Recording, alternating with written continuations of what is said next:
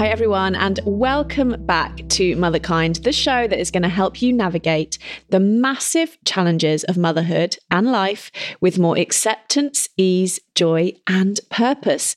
Thanks to each and every one of you that come back every week to listen, learn, and feel inspired. If you love the podcast, can you do me a favor and hit subscribe? It really does help. This week's guest is the amazing Dr. Julie Smith, clinical psychologist, online educator, and you might know her from her massively successful book, Why Has Nobody Told Me This Before?, which has been a #1 Sunday Times bestseller for don't know how many weeks now. It was incredible.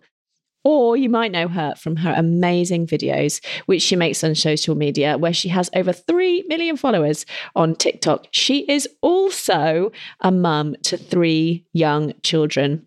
And I'm going to be honest with you, I really struggled what to call this episode because we talk about so much. There is so much wisdom and brilliance that Dr. Julie gifts us in this episode.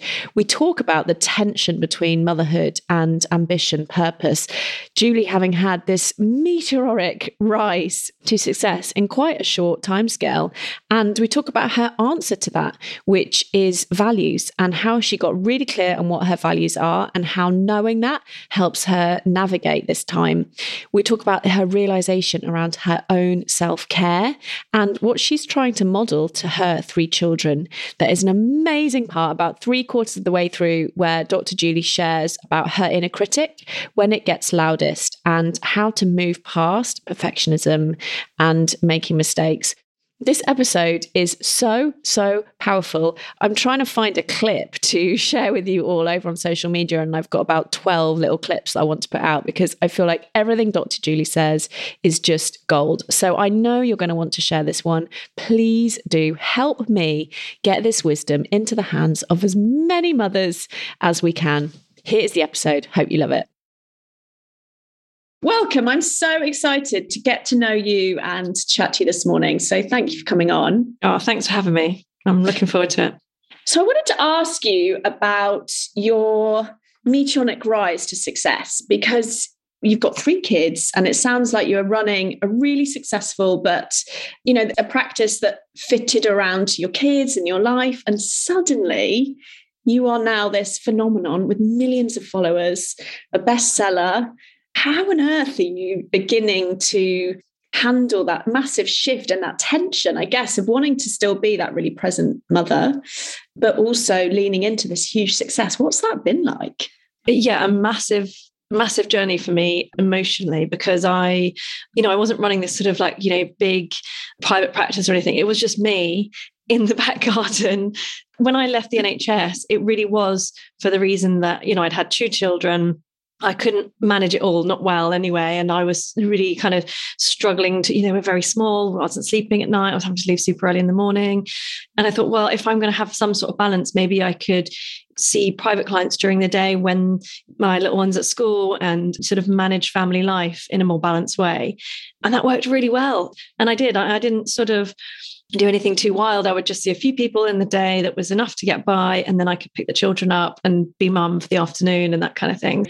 Or I would see people in the evening when my husband got home and he was putting the kids to bed. So we had this kind of balance, and that was really nice, a really nice time.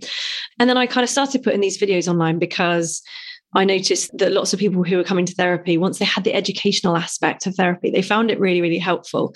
And so I started to kind of get on my high horse about this should be more available to people. They shouldn't have to pay to come see someone like me to find it out. So my husband said, oh yeah, go on then, put something online, or, make a YouTube video or something. So we started to do that. We made a couple of terrible YouTube videos to start with. At that point, my husband said, oh, look at this new app. It's called TikTok. And oh, look at all these amazing comedy and there's dancing and stuff. So we loved it straight away. It seemed really fun. And he said, well, if you're trying to access people, this is where all their attention is. This is where people are looking. So that was when we started to put things on there. And then, within a matter of a few weeks, everything started to blow up and the videos were getting kind of wild numbers of views. And then things started to rapidly change because, he said, well, you can't stop now. I was getting all these messages from people saying, this is really helping me. I'm waiting for each video each day and what's coming next, and asking questions and things like that. So it felt like we were having a really positive impact. And then the pandemic hit and we felt, well, we can't stop now. Let's see people through this. Let's go. But we always felt like it was a temporary thing. It was a sort of, wow, this is an amazing opportunity to reach lots of people. So let's just go for it. We went at it with so much effort as if it was going to end in a couple of months' time. But it didn't. It just kept going. And so somewhere along the way, well, plenty of times along the way, I would stop and go, is this what I really want? Because I'm finding this really hard. I'm tired. I'm exhausted. I want to spend more time with the children. I'm not okay with how much time I'm having to spend, do all of this stuff. And yeah, I had some really kind of deep moments really where I would try to, really sort of reevaluate. Yes, this is a brilliant opportunity. And it's, a positive thing that we're doing for people, but also I want to see my kids more, and, really kind of having to hash out those decisions. I don't think I sort of had a really clear idea of exactly what I wanted and made that happen straight away. It's been a matter of sort of rebalancing over the last 2 years. And actually in the last sort of 6 months, I got to a point where I said, do you know what? I want to take a day back to spend some more time with my youngest son who's not at school yet, so that I can take him to all the little clubs that I used to take my other ones to. And, those things that are really important. And it's my favorite day of the week. I love it. Wednesdays I get to spend with him, and we do football and swimming and all those things. And that was so important for me and my own well-being. It just aligns with how I want to be in terms of presence. And because I have the choice, I recognize a lot of people don't have that choice. If you're working 3 jobs to keep a roof over your children's heads, then gosh, they are superwomen. And I'm so lucky that doing this stuff has put me in a position where I can now choose to take a little bit of time back and try to balance it out. But it's a constant struggle. It's never completely right. At any point, did you think, is it like, be careful what you wish for? Like you set out with this, like, I want to reach millions of people, and now you do. Did you ever think, oh my gosh, do I even want this? Oh, all the time, because I never had any ambitions to be a public person. I'm quite a sort of quiet, introverted person, and I'm happy spending time alone or, in the therapy room with one person at a time was just ideal. And it actually makes you quite vulnerable, putting yourself out there online. And so there was that aspect that I was kind of facing fears in some ways, but also all these emails are coming through constantly every day. Would you like to do this? Would you like to do that? And there's this part of your brain saying, wow, this is once in a lifetime. How can you say no to this thing? And then there's the other part going, oh, but I wanted to make sure I'm home in time to put the children to bed. And I want to, and I'm sure that every mother has that sort of constant tug of how much do you focus on your career and how much do you pull back? And those sorts of decisions are huge. It's not easy, but like a positive problem to have in that I had choices around it and I wasn't forced to do any of it.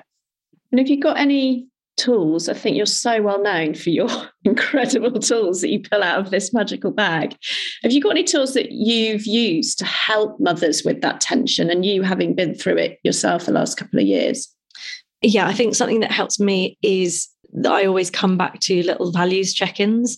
I included them in the book, but I do them on a fairly regular basis where I just pull out a piece of paper and you have a think about those different areas of your life and how you want to be, not what you want to happen to you, but the kind of person you want to be in those areas of your life. So, what does it mean to me to be a parent, or what kind of parent do I want to be?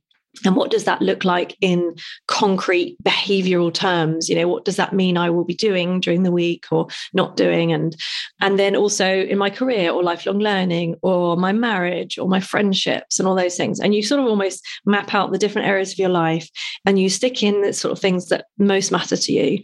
And then you also can look at, okay, how important is this to me? And how much am I living in line with it at the moment? The thing is about life is it pulls you in one direction and it pulls you away from others at the same time. So you're constantly being pulled in different directions, but doing the values check-in allows you to notice that. It allows you to notice when you've been pulled away from something that matters to you so that you can do something to redirect and pull it back. And because actually, a lot of people who come along to therapy will say things like, they're not really sure what the exact problem is. Things just don't feel right. And often, doing those kind of opening up the value system and beginning to recognize where you've been pulled away from something that's actually really important to you can really help to just redirect and bring back that sense of kind of meaning and purpose. So definitely that, because that's enabled me to keep reevaluating all the way along. When I was getting really unhappy with it, it enabled me to say, it's because I'm not spending enough time with the children and I want to pull back a bit. So rather than become self-critical about it, it enabled me to go, I will be happier if I take some more time back. So, yeah. It sounds like presence is one of your top values. What are your other top values with that parenting lens, that family lens?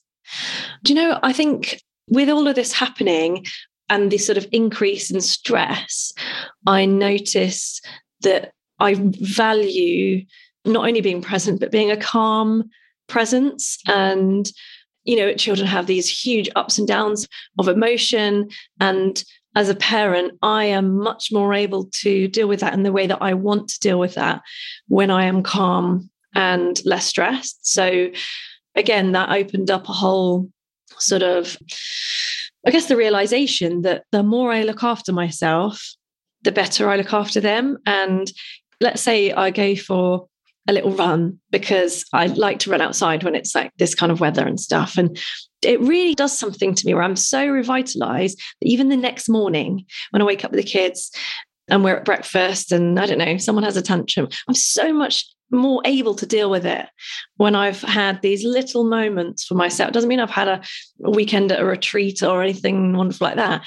Just those little moments for myself enable me to recharge enough that I can deal with those ups and downs in a sort of calm way that I'm proud of. Yeah, it's so true, isn't it? And I love how you said that's not just being present, it's being that calm presence. But I think, like you're saying, in order for us to get there, we have to do something, don't we? Because those meltdowns and just the intensity of being around young children's emotions can knock us off. And I wanted to ask you about that because you're known for such wisdom and brilliance around feelings and emotions. I wanted to ask about that interplay between our own feelings and emotions overspilling and being able to understand them as the parent, and then the link being able to then understand our children's emotions. Tell us about that. I know it's brilliantly described in the book, but can you put that sort of parenting lens on it? I think it always comes back to responding to any kind of emotional state with curiosity as opposed to criticism. So whatever you feel and whatever they feel doesn't say something about who you are as a person. It's an experience that is washing over you. And if you criticize yourself for that, it will tend to make it worse in the long term. You'll have more, negative emotions will arrive, right? Because you're sort of driving yourself into the ground with that. If you turn to emotional experience with curiosity, what's going on here? What does this tell me? All emotion has some sort of information to offer, because emotion is essentially an interpretation that your brain is offering to you about what's going on, sort of the meaning of things around you. And if you can sort of look at that with curiosity, sometimes you'll say, oh, actually, maybe this emotion isn't warranted in this situation. Now I've thought it through. Or maybe the intensity of that emotion isn't proportionate to the situation I'm in. Maybe it's influenced by the fact that I didn't sleep well last night, or I'm dehydrated, or I had an argument with my husband yesterday, or whatever it is. You can sort of pull those things together and see the emotion for what it is, which is one possible interpretation. I guess you can only get to that point if you first look at it with curiosity. Very easy to sit here and say, very hard to do in the moment, right? When something triggers you and you just feel something so intense. And it's the same with the children, isn't it? Something fires off and they feel something so strongly. And that can often then cause us to feel something strongly as well. If it's really difficult moment and I don't know, you've just got to get everyone to school and someone's complaining about a lost sock or whatever it is. And so emotion always kind of can jump between people, can't it? I don't want anyone to ever think that because I have access to those skills and I'm a psychologist that I must live this like super calm, problem-free life. And it just isn't. I never ever want to portray that, because I think it's a big lie that women get sort of told that there's some sort of perfect family out there who don't, this is part of life, and it's part of what we teach children is to overcome those moments and to Yes, experience sometimes very intense emotion, and then trust that it's going to come back down, and do things to help that emotion come back down. So I think we can only do that if we don't demonize emotion, but enable it to be an experience that's going to pass, and knowing that it will. Yeah, it's so helpful, especially, leaning with that curiosity instead of that criticism. It's just like you say, it's bloody hard in the moment, isn't it? When you're late for school and someone's having a meltdown about a shoe, or this morning I had it where I'd forgotten to print something off for show and tell, and it was like a big meltdown and we were late. I was like, I know what to do in that moment. I know what the quote unquote right thing to do is. But like you say, it's just so challenging, isn't it? They're like little balls of feeling. What have you learned about yourself through motherhood? Oh, these are the sorts of questions that set me off. I think there's no subject more emotionally powerful, is there? Tell me, I do this day in, day out. I'm always crying. Yes. I mean, it really does sort of trigger, for me, having children flipped everything upside down. I didn't even really know I wanted children until probably just before, probably once I was married, and then had that sort of, yes, I would like to have children now. But before, I was so focused on my career and working, and it's not something that I really gave lots of time or thought to. But once I decided to have children, and probably from the moment I was pregnant or knew I was pregnant, something very drastic changes, doesn't it? And the process of pregnancy and birth definitely hugely changed my respect for my own body completely. I have such a huge respect for what my body is capable of, what it has done for me and my children. And I'm in awe of women and what their bodies are capable of. I think that is just outstanding. And it massively changed that. So that changed my relationship with myself.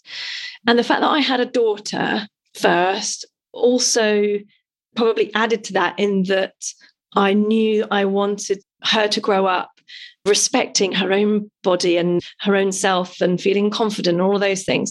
So I knew that I couldn't help her to become that if I didn't also demonstrate that. So I'm very careful about how I talk about myself or anything like that out loud. So it changed my relationship with myself in that way. But yeah, I mean, I could probably talk legs of a donkey here and go on and on. But yeah, I mean, that's probably a good starting point, I guess. What are some of the other things that you really tried to model? So confidence and body positivity and love. What are the other sort of things that you really want your 3 children to look up and see when they look at you? Failure all the time. I want them to be okay with making mistakes. And, I see that, when children are young, this sort of, if I get it wrong, that's not okay. And it's devastating. And it means I need to not try again. And whenever that happens, they get a right sort of earful from me about sounds like some motivational talk off YouTube or something. Michael Jordan scored, missed more baskets than he ever scored, and all this kind of stuff. And in some ways, those are my kind of poor attempts to just reinforce a kind of almost a growth mindset that failure and mistakes are inevitable for every single person. And the people who are best at whatever it is you're trying to be good at have failed the most. And it's how you learn, and it's okay. And I don't mind what you get on your spelling test, as long as I know you've worked really hard on trying to learn them. Because, I think you learn more from finding out how hard you're willing to work on something than you do by the score at the end of the day. That makes me also then more open about my own failures with them and mistakes. I want them to see when I've not done well at something and that I'm okay with it. So I think, it's those kind of things. Probably you learn as you go, don't you? And because you learn about what you want for them enables you to want that for yourself. So you start to live it yourself. My experience of motherhood is that is by far the most profound thing. I'm like, well, if I want them to be confident and, like you say, have a growth mindset and like themselves, love themselves even, then I've got to grow into that myself. Yeah. And I think it's quite different, isn't it, than a lot of the sort of more old-fashioned, like the 80s parenting you and I would have had, which was like the opposite of that. Do as I say, not as I do. And I think it's quite affronting, can be, can't it, to think, okay, well, if I want my kids to develop these qualities, I've got to do it myself. What are the qualities within yourself that you're still developing and working on? I guess another one that kind of links to that is saying sorry. So like you said, back in the day, you would never expect a parent to ever say sorry for anything. But I probably learnt this from the children, that I noticed that they found it, maybe they didn't find it easy, but they were better at doing it, at calming down and then returning to say, sorry, mummy. And then I kind of realized, well, I should be doing the same. This is a positive thing to do. So, if I sort of say something out of turn, or I, raise my voice and then I think, I shouldn't have done that. That wasn't warranted, or, whatever it is. Once we have that little kind of reconnect and a little cuddle, I'm sorry, I didn't want to sort of, lose my temper, or kind of whatever it was. And we start again. That's definitely made me a better person. I'm more able to apologize than I ever. I think, back in the day when shame was a sort of big part of parenting, that makes it harder to say sorry, doesn't it? If you feel so terrible at what you've done, it's even harder to say sorry. And so when I kind of started being able to do that, I think that helped. That made me feel better about things. I think you feel like you can resolve it more. Yeah, I do that as well. And I think it's just such a powerful thing to model, isn't it? Like linked to what you were talking about with failure. Like I'm going to get things wrong too. But what we do is we repair that. Yeah. Like I can't expect my little Jessie to repair with her sister if I can't do it with her. But I think you're right. It takes quite a lot of deprogramming, because when one of my family members saw me apologizing to Jessie, she was like, you can't do that because you'll make her think that you haven't got enough power and she's got the power. And I was like, no, it's not about that. That's sort of 80s shame-based, as you say. It can be quite ingrained. I wanted to ask you about the core foundations for mental well-being and mental health.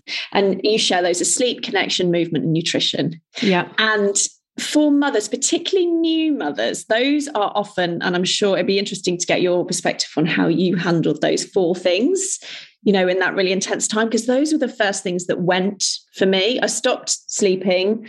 Yeah. I stopped connecting. I felt really isolated. I felt quite alone, and I didn't move because I didn't have time to do the exercise that I was normally doing. And I was just shoving sort of toast and jam constantly in my mouth around cluster feeds.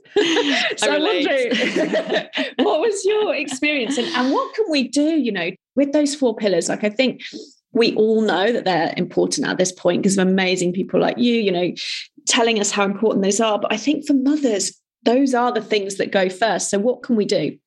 I mean, I massively relate, and I did not do any of it perfect. I probably got them all wrong, to be honest with you.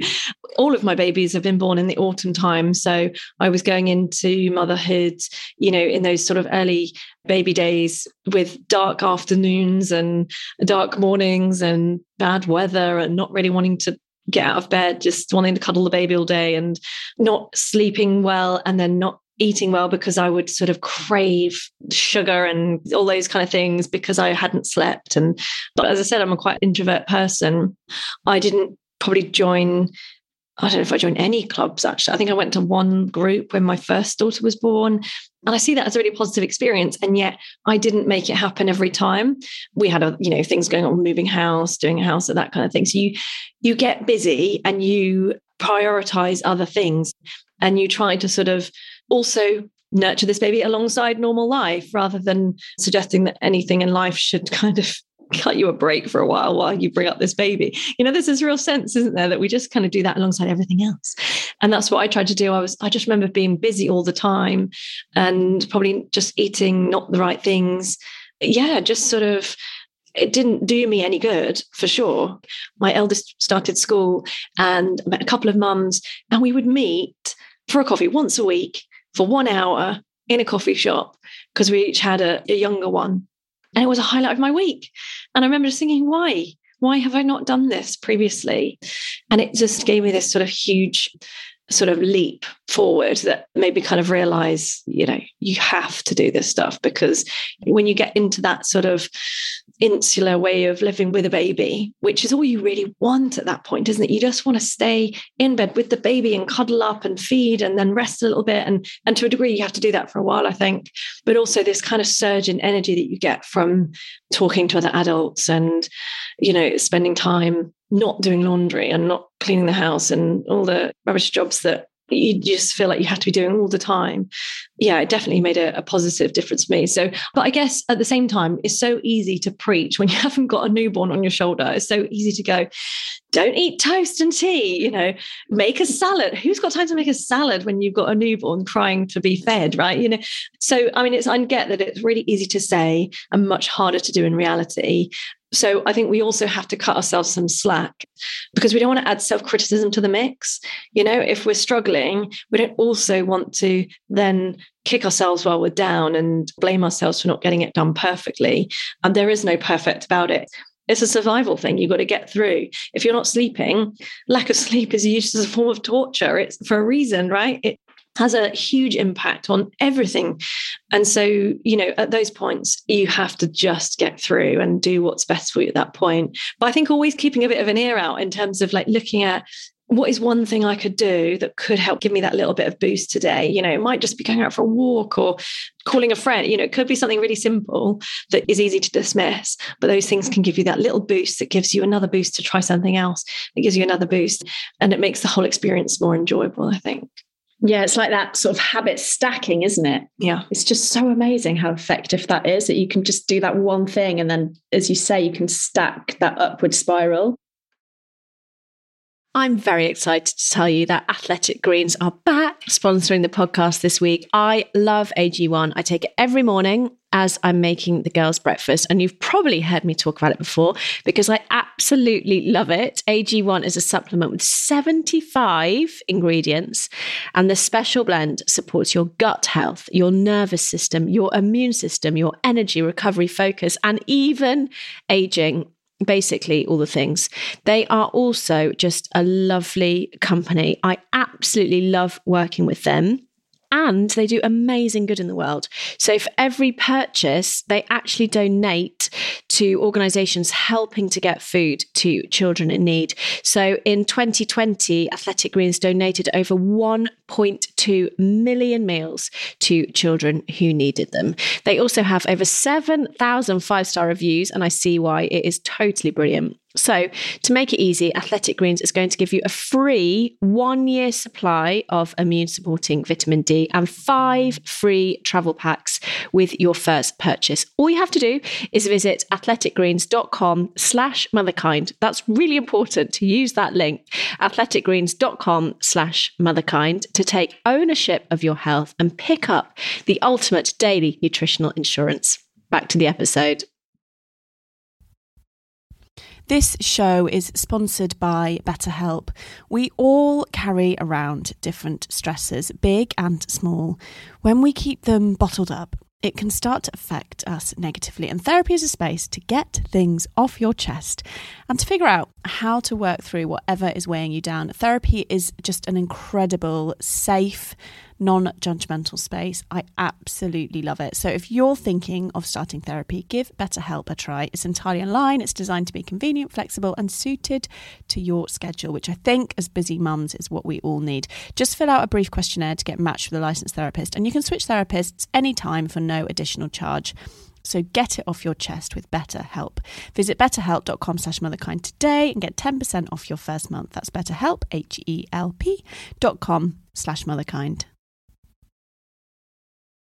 Your incredible book is called Why Has No One Told Me This Before? But I was wondering, what do you wish, if you're going to put a motherhood lens on that, what do you wish that all mothers knew from your experience and things that you've learned in your psychology rooms as well? Oh, gosh. Well, probably the best advice that I had along the way was that at every stage, there will be something you love about it and something you really hate about it. And it has really lovely parts and really difficult parts, and that they are all temporary. So hold on to that joy you feel from the good parts, savor them because they will pass with each stage. And remember that the most difficult parts are temporary too. So all you have to do is get through it at this point, because then this new stage starts and there's a new set of challenges, but there's also a new set of joys and new things to appreciate. So at each stage, I think sort of holding on to that sort of feeling that it's all temporary makes it easier to get through the difficult parts, but also enables you to hold on to gratitude for the best bits. That's really beautiful. That's made me feel really emotional. Maybe because it did with me. Yeah, I mean, I held on to it. Someone said that to me years ago when I had two little ones. My first two are only 2 years apart. When I had my second, and we were moving house, and it was just like, ugh. And someone said that to me, and I thought, yeah, and that enabled me to hold on to some of those middle of the night cuddles and stuff like that. Is there anything that you do to help you savor? I think that's such a powerful word. Sometimes I do this thing, I jot it down, I write down those moments, or I try and take a photo in my mind, because I know, and because of negativity bias, our minds are sort of wired to forget all the good stuff, isn't it? Yeah. But there's some things that you do to help you get those savory moments. That's a food type to savor those moments.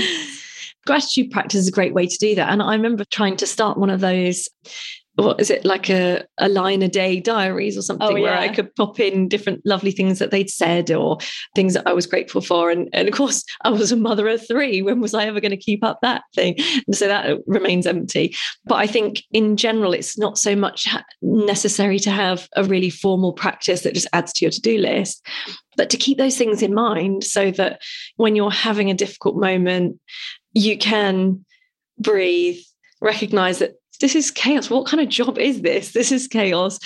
Breathe through it. Recognize there's only a certain number of years and then it will have passed and they'll be grown up and those kind of things. But then also I think in those moments when there's the potential to feel grateful or joyful, that we make this choice in the moment. You can busy yourself and let that moment pass, or you can just take these few extra seconds and just breathe it in for a moment.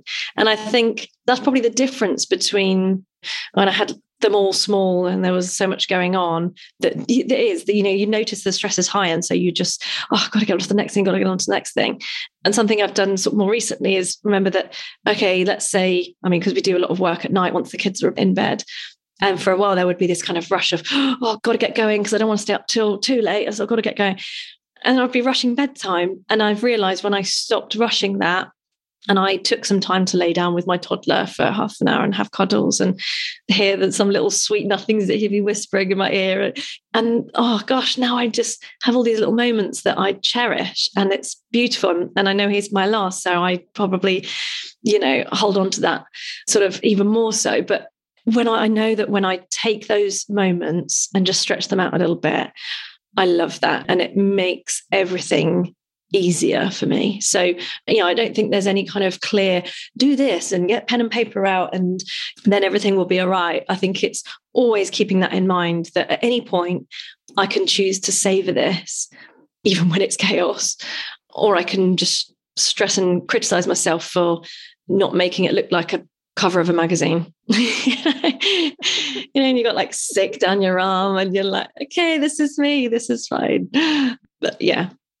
Sometimes I see those photos on Instagram and I'm like, how? My life is so far away from any of that. But I think it's so true. Yesterday, I had such a hard afternoon with the girls. They were fighting every 3 minutes. I was just basically refereeing for 3 hours. And then I made a beautiful homemade fish fingers with, like a turmeric crumb. I was and everyone just screamed and threw it on the floor and rejected it.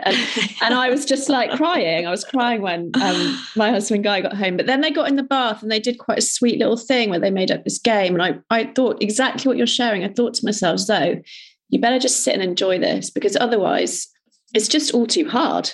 Otherwise, what am I doing? This is the worst thing ever. So I was you've got to take these little moments and, like you said, turn the volume up on them, because it did dim the volume down on the hellish 3 hours that I'd had before. It's just got to do it, right? Yeah. And I think you have to sort of cut yourself the slack for having been through several hours of refereeing and stuff like that we all do, and recognize that that's no small feat. If you were going to some workplace and expected to do that for a day and be paid for it, you'd be getting home saying, do you know what? I need a bit of rest now because that's been a really tough day at work.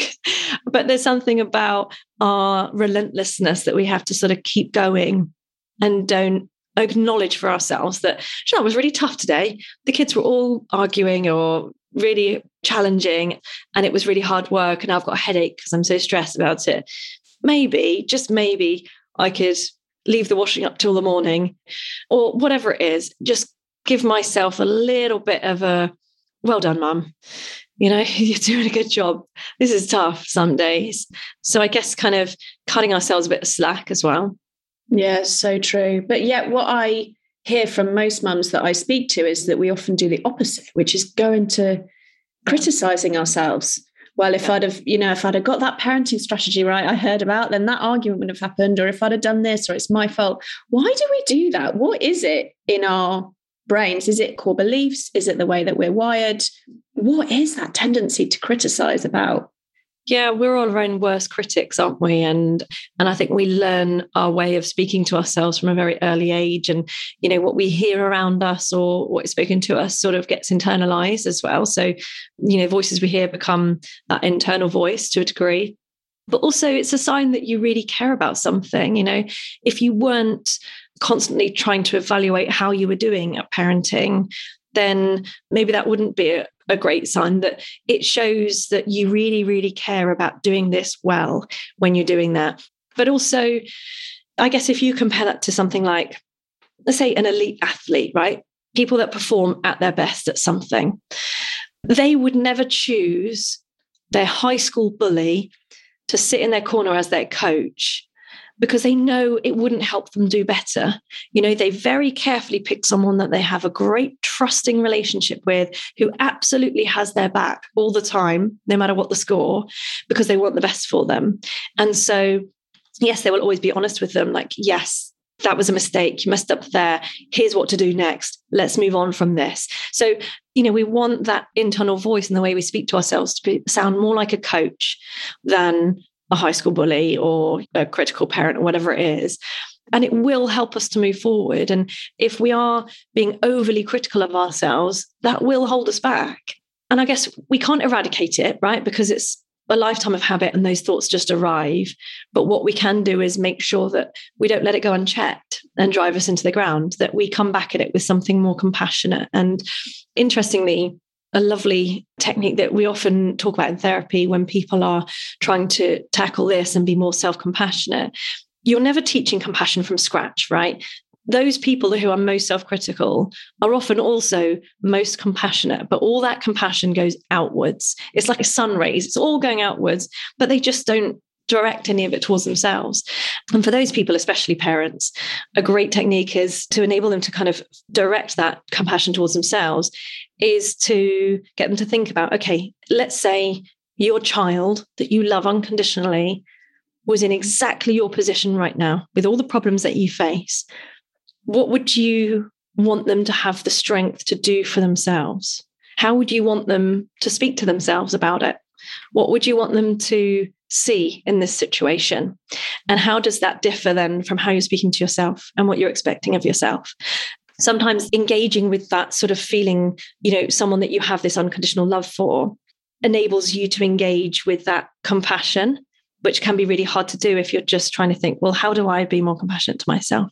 And the reality is it's not indulgence. It's not just being super kind to yourself and letting yourself off the hook. Often it's doing the really difficult thing, like if, I don't know, let's say my daughter didn't want to go to school one day, let's say, and just because she didn't fancy it, then maybe indulgence would be saying, okay, let's stay off. And then potentially slipping into something destructive. Compassion would be saying, I know that it's hard. Some days you don't feel like doing something, but I know that the best thing for your future is a good education. And so today we're going to get over that hump and we're going to energize ourselves and do it anyway. And so often compassion is doing the harder thing because it has your best interest in the long run.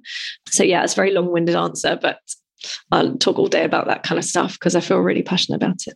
Me too. And I was really lucky because I got to do some work with Dr. Kristen Neff, who was just incredible. She's amazing. And she came up with the concept of mindful self-compassion and the self-compassion break and loads of her tools. She came up with a lot of that through her experience of parenting her autistic son, which I just think is mind-blowing. And I think, like you, I just wish more parents, particularly mothers, knew about some of these simple tools. Like they're not complex, but they're just like you talk about, they're not talked about enough. Yeah, probably her simplest one that I always remember it. I went to see her speak, and she talked about having to deal with her son's challenging behavior on a flight. Yes. Yeah. Yeah. And everyone's looking and she's really struggling. And she just took this moment, she put her hand on her chest and breathed.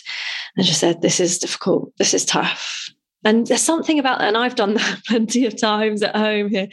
Just breathe, hold on to yourself and say, come on, we're doing all right. This is tough. This is hard. Let's go. And it's being that inner coach, isn't it? Someone that has your own back, that acknowledges this is a really hard challenge. I believe in you. Let's go. Let's move forward and be the person that you want to be in this situation. And it's quite incredible how those small, tiny moments can make such a difference in terms of the direction you go down with your own behavior. Yeah. You're so right. I think we tend to think it's these big interventions and, all these things. It's not, it's the little things. And the second part to that exercise is that then, you say this is hard.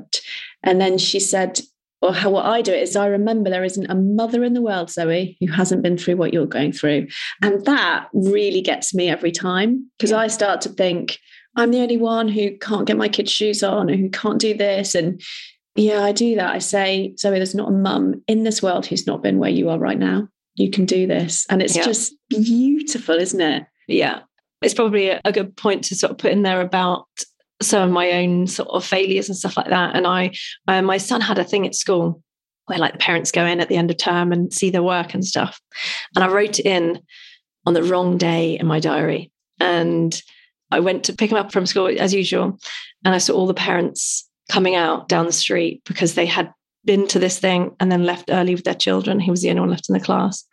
And honestly, it's a struggle to even kind of swallow that back now, that he was so upset and I was so upset. I was trying to sort of be the parent in the situation, but I was so upset with myself that I recognized from how upset he was that was an important moment. And it was just a mistake. I'd written it in the wrong day and I'd got in, but all of that flood of everyone else can get it right. Why can't you get it right? I'm failing at this. I can't hold down work and this at the same, and you go from being angry at the world and why are schools making this so difficult to why can't I do this? And then you just get this flood of, and that is the emotions say, that is all of that just saying, this is important to you. This is something you don't want to get wrong. So let's work it out. And, we repaired that and we took him out for the evening to set, he was our VIP for the evening. We went to the cinema and he had special dessert and all that. So we did this special repair to say, I really didn't want to do that. It means a lot to me that you care about that. And let's fix it. And that really helped both of us, I think, because my husband, he's tucking into his ice cream at the end of the day. My husband said, so if you have another one of these at school, would you like mummy to make it or would you like her to miss it so you can have ice cream? He said, well, I'm not sure. But it just goes to show that you can spiral into that self-criticism part and let that eat you up. Or you can turn towards it with curiosity and say, well, this means something to me. Therefore, it's worth repairing and it's worth doing something about to ensure that that changes next time. And it's amazing that sort of healing power of that you can get through it. And now it's something we can kind of giggle about because it turned into a lovely evening where we had, got an impromptu cinema visit midweek. But yeah, before it was just awful. I was tearful about it for days. But we do that to ourselves, right? We expect that we have to be getting it all perfectly all the time. Yeah, and I don't think there's a mother in the world who hasn't done something like that. I've got loads of things like that where I've dropped the ball and, oh my gosh, missed parties and, absolutely tons of it. But I think what you just said, I just wanted to underscore because it was so powerful that we first in that situation, or actually any situations that are hard, turn on ourselves and then we turn outward before we then do that more sort of healthy, I guess you'd call it, processing of, okay, what next? Because I do that. I go, it's the school, it's my husband. I'll criticize myself. Then I become too flooded and it's almost like my system goes, and then I go, okay, I'm going to put this blame out. And I see some people get stuck in that blaming out bit. How does someone move into what you did quicker, maybe? Or what tools can you share so we can get to that? Okay, breathe, you're all right. What's next? I think it comes with probably practice at recognizing it. So there's probably not one sort of thing you can do, but it's the more self-aware we become about what we're thinking and what that's doing to us, then we get this opportunity to choose something different. I mean, when you're in it, you can't see the wood for the trees. It's really hard, right? You're just drowning in this kind of emotion and all these thoughts. But with a little bit of time, you then get to step back and you get this kind of bird's eye view of those thought processes. You can see what's happening. And then I think once you've done that a few times, that's what happens in therapy, right? Metacognition is our ability to think about our thoughts. And that is a kind of main tool that is used in therapy. It's not as if once you've taught it, then everything's okay. It's that you learn first through hindsight. So you talk about, okay, what happened last week? And then what were you thinking? And so what was the impact of that? So you look back at things with curiosity and you look at what was I thinking then? And what did that make me want to do? And did I go with that urge and do it? And what was the impact of that? And you kind of just break things down. If you do that enough, you can then learn about your own patterns of thought and behavior. And then you can see it in the moment. So because you've practiced looking at it in hindsight, you're familiar enough with that pattern that you're more able to notice it as it happens. And when you do that, that's the key to then being able to choose something different. Yeah. And that's why I think I'm a long time journaler, because that's basically what enables me to do. Without journaling, like you say, I'm wood for the trees. I don't know what I'm up to. But when I can just scribble it down, often in the notes section of my phone, it's not fancy. I can just, as you say, I can think about my thinking. I can see my patterns. I can almost disconnect from or get some perspective on my behavior. It's just game changing. It's just amazing, isn't it? It's huge. And you know what? I always sort of recommend that for people, especially who, some people just aren't talkers, right? They would hate the idea of going to therapy or even telling their friends about difficult moments. But when it comes to journaling, I've used that since I was a young child without ever realizing how helpful it probably was. I was never a talker. I was quite a shy person. I would always have that urge to have a little notebook, write things down. And when you've got lots, that you're trying to figure out in life and, different things are happening or you feel a lot of things at once, something about getting that down on the page gives you some clarity on it, gives you that bird's eye view and that ability to sort of work through it and process it and diffuse from it, take a step back from it. So I always found it helpful. And it wasn't until later on that I was exposed to the literature on it to see actually science agrees. It's really, really helpful to process emotion and difficult life experiences. So I would always recommend, in fact, through each chapter or each section of the book, I keep sort of adding in little prompts, sort of journal prompts and little questions that help you to kind of think more deeply about stuff. And you can sort of write down your answers and really kind of reflect in a helpful way. Yeah, it's so powerful. Oh, thank you. I've absolutely loved this conversation and getting to know you a little bit better has been an absolute joy. And I always ask the same question at the end, which is if you could give just one gift to all the mothers in the world, what would your one gift be and why? Apart from your book, which I would give to everyone. My initial thought about this was, like a voucher that says, I will look after your children. Your children will be safe for 24 hours so you can go off and sleep in a dark room somewhere. But actually, maybe partly because I'm sure everyone has kind of said that, but also some sort of release from perfectionism, like a permission slip that says, I do not have to be perfect in order to be a good enough mum. I can be an imperfect human and my children will still thrive. Some sort of permission slip that says that, because essentially none of us do it perfectly.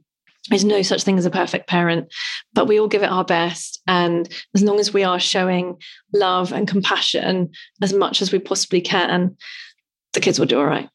Thank you so much. I can't believe I didn't cry. Oh, dear. I cry every single episode, don't you worry. Oh, thank you so much. So that was the episode. I hope that you really enjoyed it.